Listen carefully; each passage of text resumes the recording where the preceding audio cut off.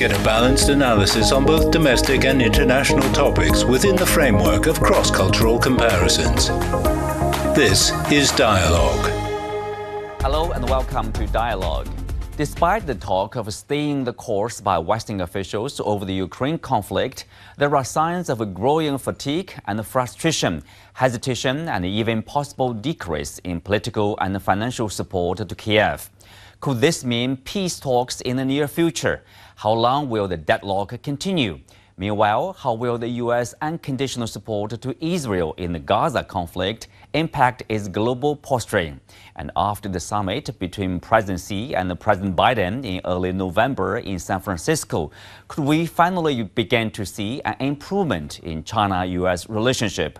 To help us break down these major geopolitical issues, I'm honored to speak with political science professor John Mearsheimer from the University of Chicago. That's our topic. I'm Xu Qinduo. Welcome to Dialogue, John. Let's start with the Gaza crisis. What is the end game? Will it be an Israeli occupation of Gaza, or the Gaza will be somehow taken care of by the Palestinian Authority, for example? Well, it's very difficult to say exactly what the end game will be. The first big question is whether or not Israel will defeat Hamas militarily and basically eliminate Hamas from the Gaza Strip. The Israelis say that they're going to do that. I do not believe that is going to happen. I do not believe that Israel can defeat Hamas inside the Gaza Strip. And if you look at what's happened over the past 2 months in Gaza, it's quite clear that the Israelis have killed very few Hamas fighters, and they're not on their way to winning. So that's issue number one. Issue number two is who controls or who runs Gaza after the shooting stops. And this is just not clear at all. The Israelis talk about occupying Gaza, but I don't think that's a viable solution, especially if they don't defeat Hamas. Sometimes people talk about bringing the Palestinian Authority. This is the organization that's run by Mahmoud Abbas in the West Bank, into the Gaza Strip and letting the Palestinian Authority run affairs in Gaza. That's not going to happen either. The Palestinian Authority has little legitimacy, and plus Hamas is still going to be there. So it's very difficult to see what the end game looks like in Gaza, except for the fact I think that Hamas will survive. But beyond that, John, if you look at the, global ramification of this crisis, of course, you have the West, especially the United States, siding with Israel against the Hamas, against the Palestinians here in the sense. I want you to talk about, ramifications inside the U.S. probably, or globally. What kind of impact that will have, say, on the U.S. global posturing because of the U.S. involvement in this crisis here. This is a disaster for the United States. I mean, first of all, the United States depends very heavily on having a stable Middle East. We want peace in the Middle East. And we're now in a situation where not only do we have a war involving Israel and Hamas in the Gaza Strip, but furthermore, there's a real danger of escalation to include bringing in Hezbollah, which would mean Lebanon got involved in the war, or a war with Iran. And this is the last thing that the United States wants. And therefore, we've actually gone to great lengths to make sure the war doesn't escalate, but it might. So in terms of stability in the Middle East, this is a disaster. But in terms of the sort of broader international system, this crisis is wonderful news for China and for Russia, because China and Russia are able to blame the United States for this crisis. China and Russia are saying that the United States failed to come up with a two-state solution. The United States failed to give the Palestinians or help get the Palestinians a viable state of their own. And furthermore, China and Russia are able to say that the United States is fully supporting Israel while it kills huge numbers of innocent civilians in Gaza. The United States looks terrible, and it looks to the world at large as if China and Russia are on the right side and the Americans are on the wrong side. So again, this is a disaster for the United States. Are you talking about the reputation? Because, with, say, the death toll, in particular with the civilians in the Gaza Strip, that's rising. There's more and more protest. There's no question about that. I mean, there are all sorts of newspaper stories in the United States about anger inside the White House itself, inside the State Department, inside the U.S. Agency for International Development, inside Congress. I think it's very difficult for any decent American to watch what's going on in the Gaza Strip and not feel sick in the stomach about what's happening.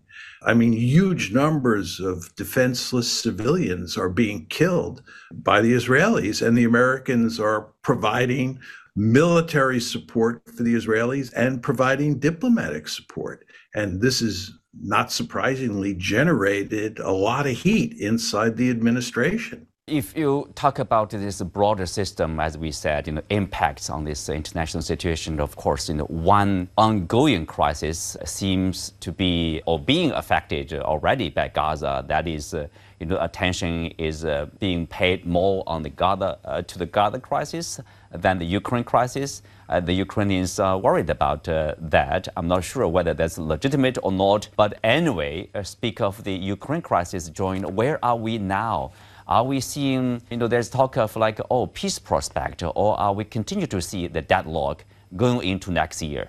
Well, first of all, I don't think that the Gaza conflict is having much effect on the war in Ukraine. It's very important to understand that before October 7th, when the war in Gaza started, there was a significant movement in the United States to stop supporting Ukraine at the levels that we had been supporting Ukraine up until that point.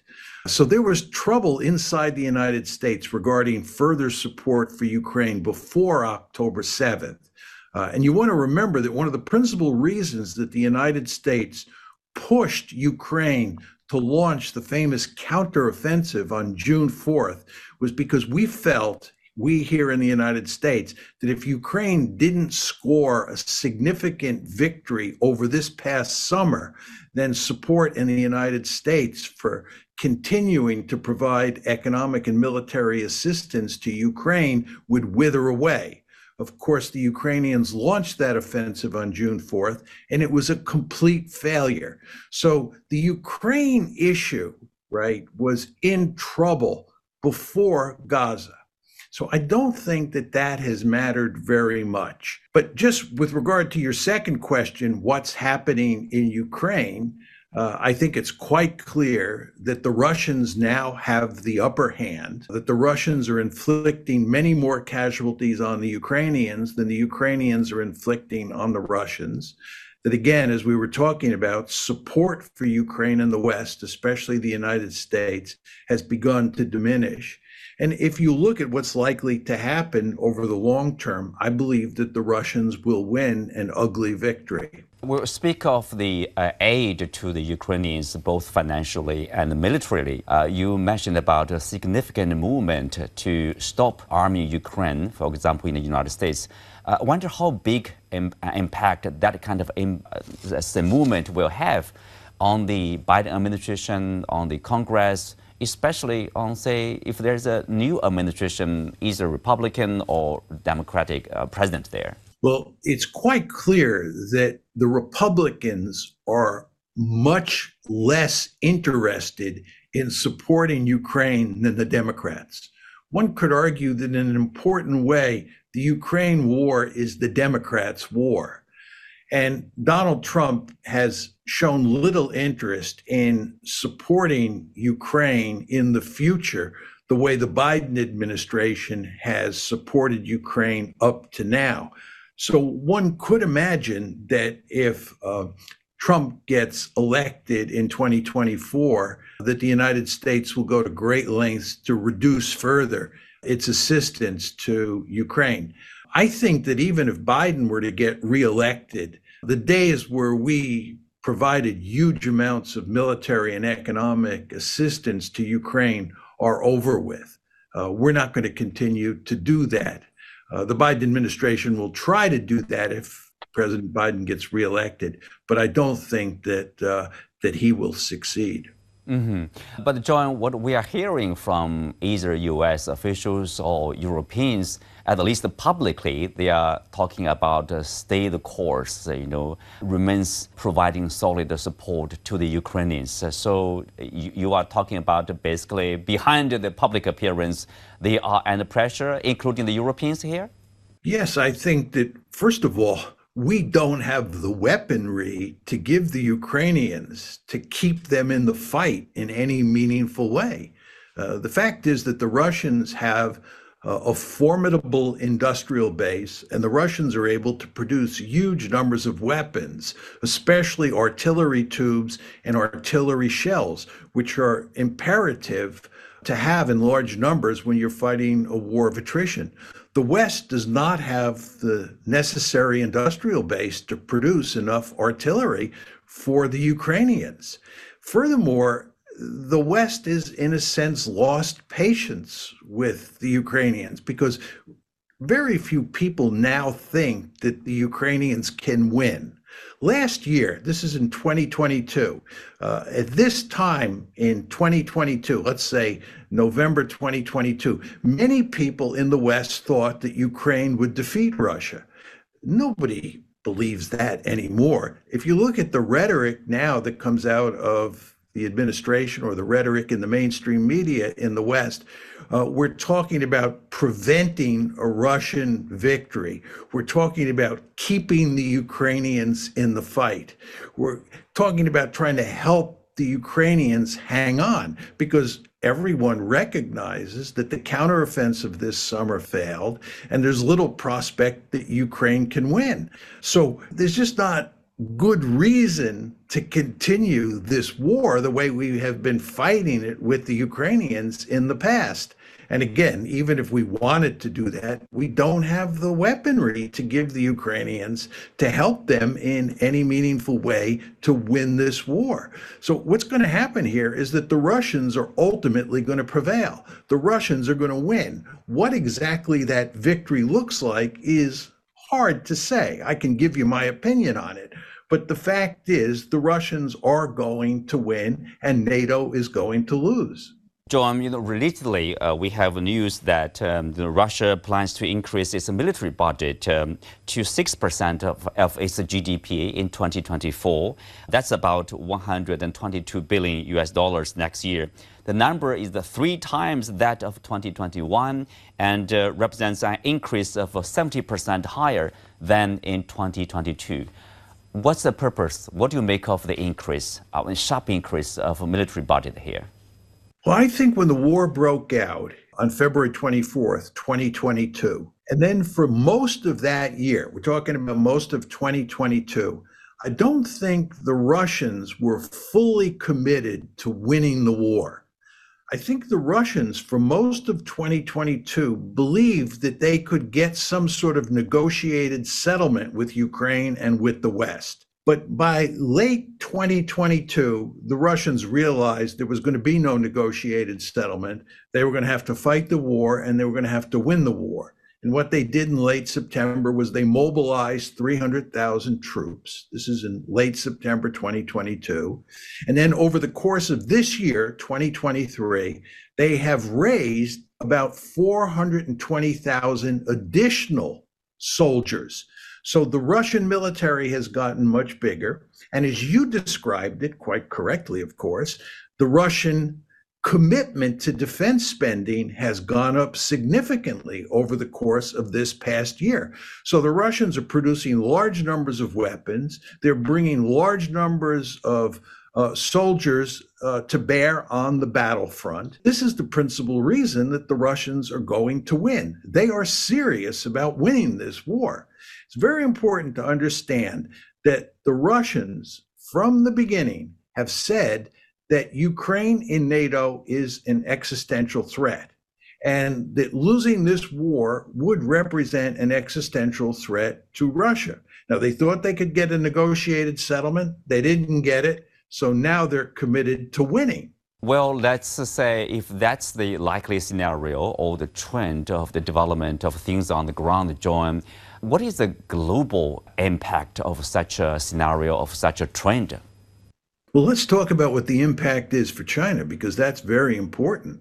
The U.S.-China competition is the central feature of international politics today, and I think for the decades ahead.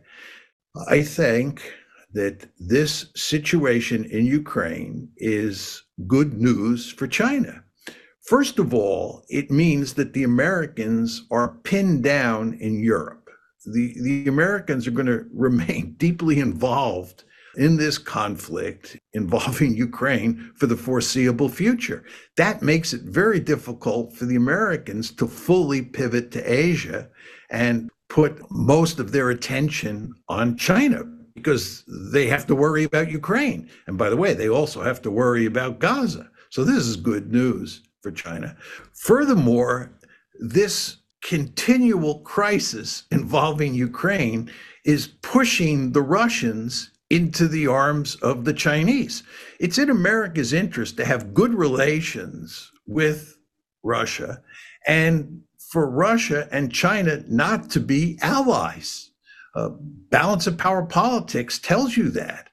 If you have three great powers in the system and you're the United States and you have this intense security competition with China, you want Russia as your friend. You don't want Russia friendly with China.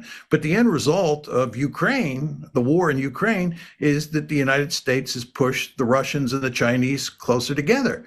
So the war in Ukraine, in terms of U.S.-China relations and in terms of the pivot to Asia, is bad news for us.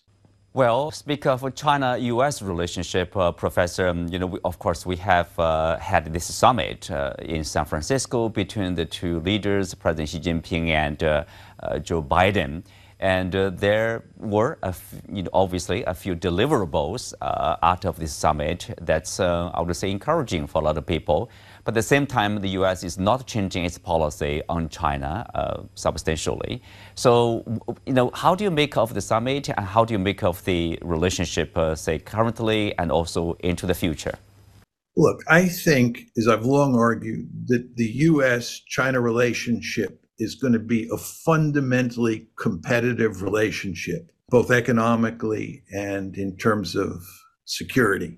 The United States and China are going to be involved in an intense security competition moving forward. And there's hardly anything that can be done to change that. This is not to deny that you can manage that competition in smart ways.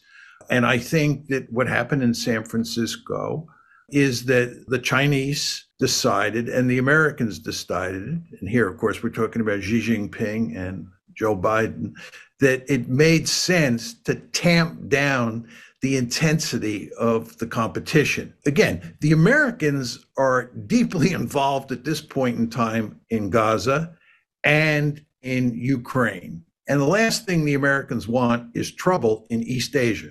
We do not want trouble with China because we have enough trouble in Ukraine and Gaza. So I think Biden had a deep-seated interest in tamping things down. And I think Xi Jinping, much like Joe Biden, has an interest in tamping down the competition and doing everything to sort of cool things off so that he can concentrate on domestic affairs for the moment. And I think that what happened in San Francisco is that the two leaders did a reasonably good job of tamping down the competition. But as I said before, this is going to remain a fundamentally competitive and potentially dangerous situation in the decades ahead. These are two great powers who have a different set of interests in East Asia. My view has long been that it makes eminently good sense from China's point of view to dominate Asia, to be the most powerful state in Asia by far, and to reduce America's influence in the region. If I were the national security advisor to Xi Jinping, I'd tell him that should be our principal goal. But of course, from the American point of view, it is in our interest to make sure that China doesn't dominate Asia and that we remain the most powerful state in that region of the world. And if you have two countries that have those conflicting perspectives, there's no way you can avoid a serious security competition. And that's what we've had at least since 2017. And we are, in my opinion, likely to have in the decades ahead. Well, Professor, you talked about U.S. relationship, and of course, you say U.S. With Gaza crisis and Ukraine crisis, it's hard for the U.S. to completely pivot to Asia. But some others would argue already there are, for example, some security architecture here in the Asia-Pacific or Indo-Pacific region, for example, the Quad system with India, Japan, Australia, and AUKUS, for example, with Australia and the UK, and Indo-Pacific, so IPEF economic framework from the United States. They are trying to basically exclude China from all those economic and security frameworks. Do you think that's, for a lot of people, they say the U.S. has done enough to make sure that, they continue to dominate in this region? Yeah, there's no question that the United States has already moved forcefully to contain China. And there's no question that we've built a series of military alliances like AUKUS and the Quad that are designed to do that. I would also emphasize to you that the United States has strengthened its bilateral relations with South Korea and with Japan, and the United States has gone to great lengths to bring the South Koreans and the Japanese, who have a rich history of hostile relations, together to work together to help contain China. And of course, the big question on the table is what the United States will do with regard to Taiwan, because it looks like the United States has adopted a de facto policy of forming an alliance with Taiwan. So the United States is active militarily and, as you point out, economically in East Asia, trying to contain China. My point to you, though, is that the United States is not focusing nearly as much attention on that mission as they should, because the United States is, for the moment, focused on Ukraine and focused on Gaza. So if you go to a place like Southeast Asia, you see very clearly that the United States has not done a very good job of winning hearts and minds in Southeast Asia. And that, in my opinion, is due in good part to the fact that the United States is preoccupied with Ukraine and with Gaza. My view is that from an American point of view, the United States should be focused laser-like on East Asia, and it should not pay that much attention to either Europe or Gaza. John, well, we know that in less than a year's time, there will be an election in the United States. We don't know whether Trump or Biden will be in the White House from that time on. So how likely there will be another term for Trump? And, how will that probably a second term of Trump affect China-U.S. relationship? Predicting who's going to be the president after the election next November is very difficult to do. First of all, we don't know for sure whether Trump will be the Republican nominee, nor do we know for sure whether Biden will be the Democratic nominee. I would say at this point in time that Biden is in real trouble because of the war in Gaza. I think it's causing him significant problems. And those problems are likely to grow with the passage of time. And he has a handful of other problems as well. So if it is Trump versus Biden, despite all Trump's legal problems, he could win. I think a lot of people I know, if you ask them who they think is going to win in 2024 and you force them to make a guess, I think most of them would say Trump. Now, I'm not saying that's likely or that's going to happen, but a lot of people think that Trump will beat Biden. Those will be the two opponents in 2024, and that Trump will win. So let's assume that's true and that Trump wins. The question on the table is, how will that affect U.S.-China relations? I don't think it will affect U.S.-China relations at all. You want to remember that when Donald Trump was elected in 2016 and he moved into the White House in January 2017, he was the president who abandoned engagement with China and moved to a containment policy. So it's Donald Trump who started a confrontational approach to dealing with China. And then when Biden got elected in 2020 and he moved into the White House in January 2021, he merely continued Trump's policy of containment of China. You want to remember that Joe Biden at one point in time had been an arch proponent of engagement with China when he was the head of the Senate Foreign Relations Committee and when he was the vice president of the United States. He was in favor of engagement. He was opposed to containment. But when he became president, he followed in President Trump's footsteps. So I would argue that given Trump's history on the China issue, and given the fact that both Trump and Biden in the past have pursued a hard-nosed policy toward China, I think it's quite clear that if Trump is elected or reelected, that he will just continue the policy that Biden has been pursuing, which is a continuation of the policy that Trump pursued in his first term of office. Thank you, John. With that, we are coming to the end of today's discussion. I'm Xu Qinduo. Thanks for being with us. See you next time. Dive into news like never before with Deep Dive, the podcast from CGTN Radio. Join our global reporters for captivating stories and thought-provoking conversations. Search Deep Dive on your favorite podcast platforms and get ready to dive in. Sideline Story brings you all things sports related. The hottest topics, latest events, juiciest stories, all with a very personal take. Subscribe to Sideline Story Podcast for heated sports discussions covering events that are happening in China and around the world.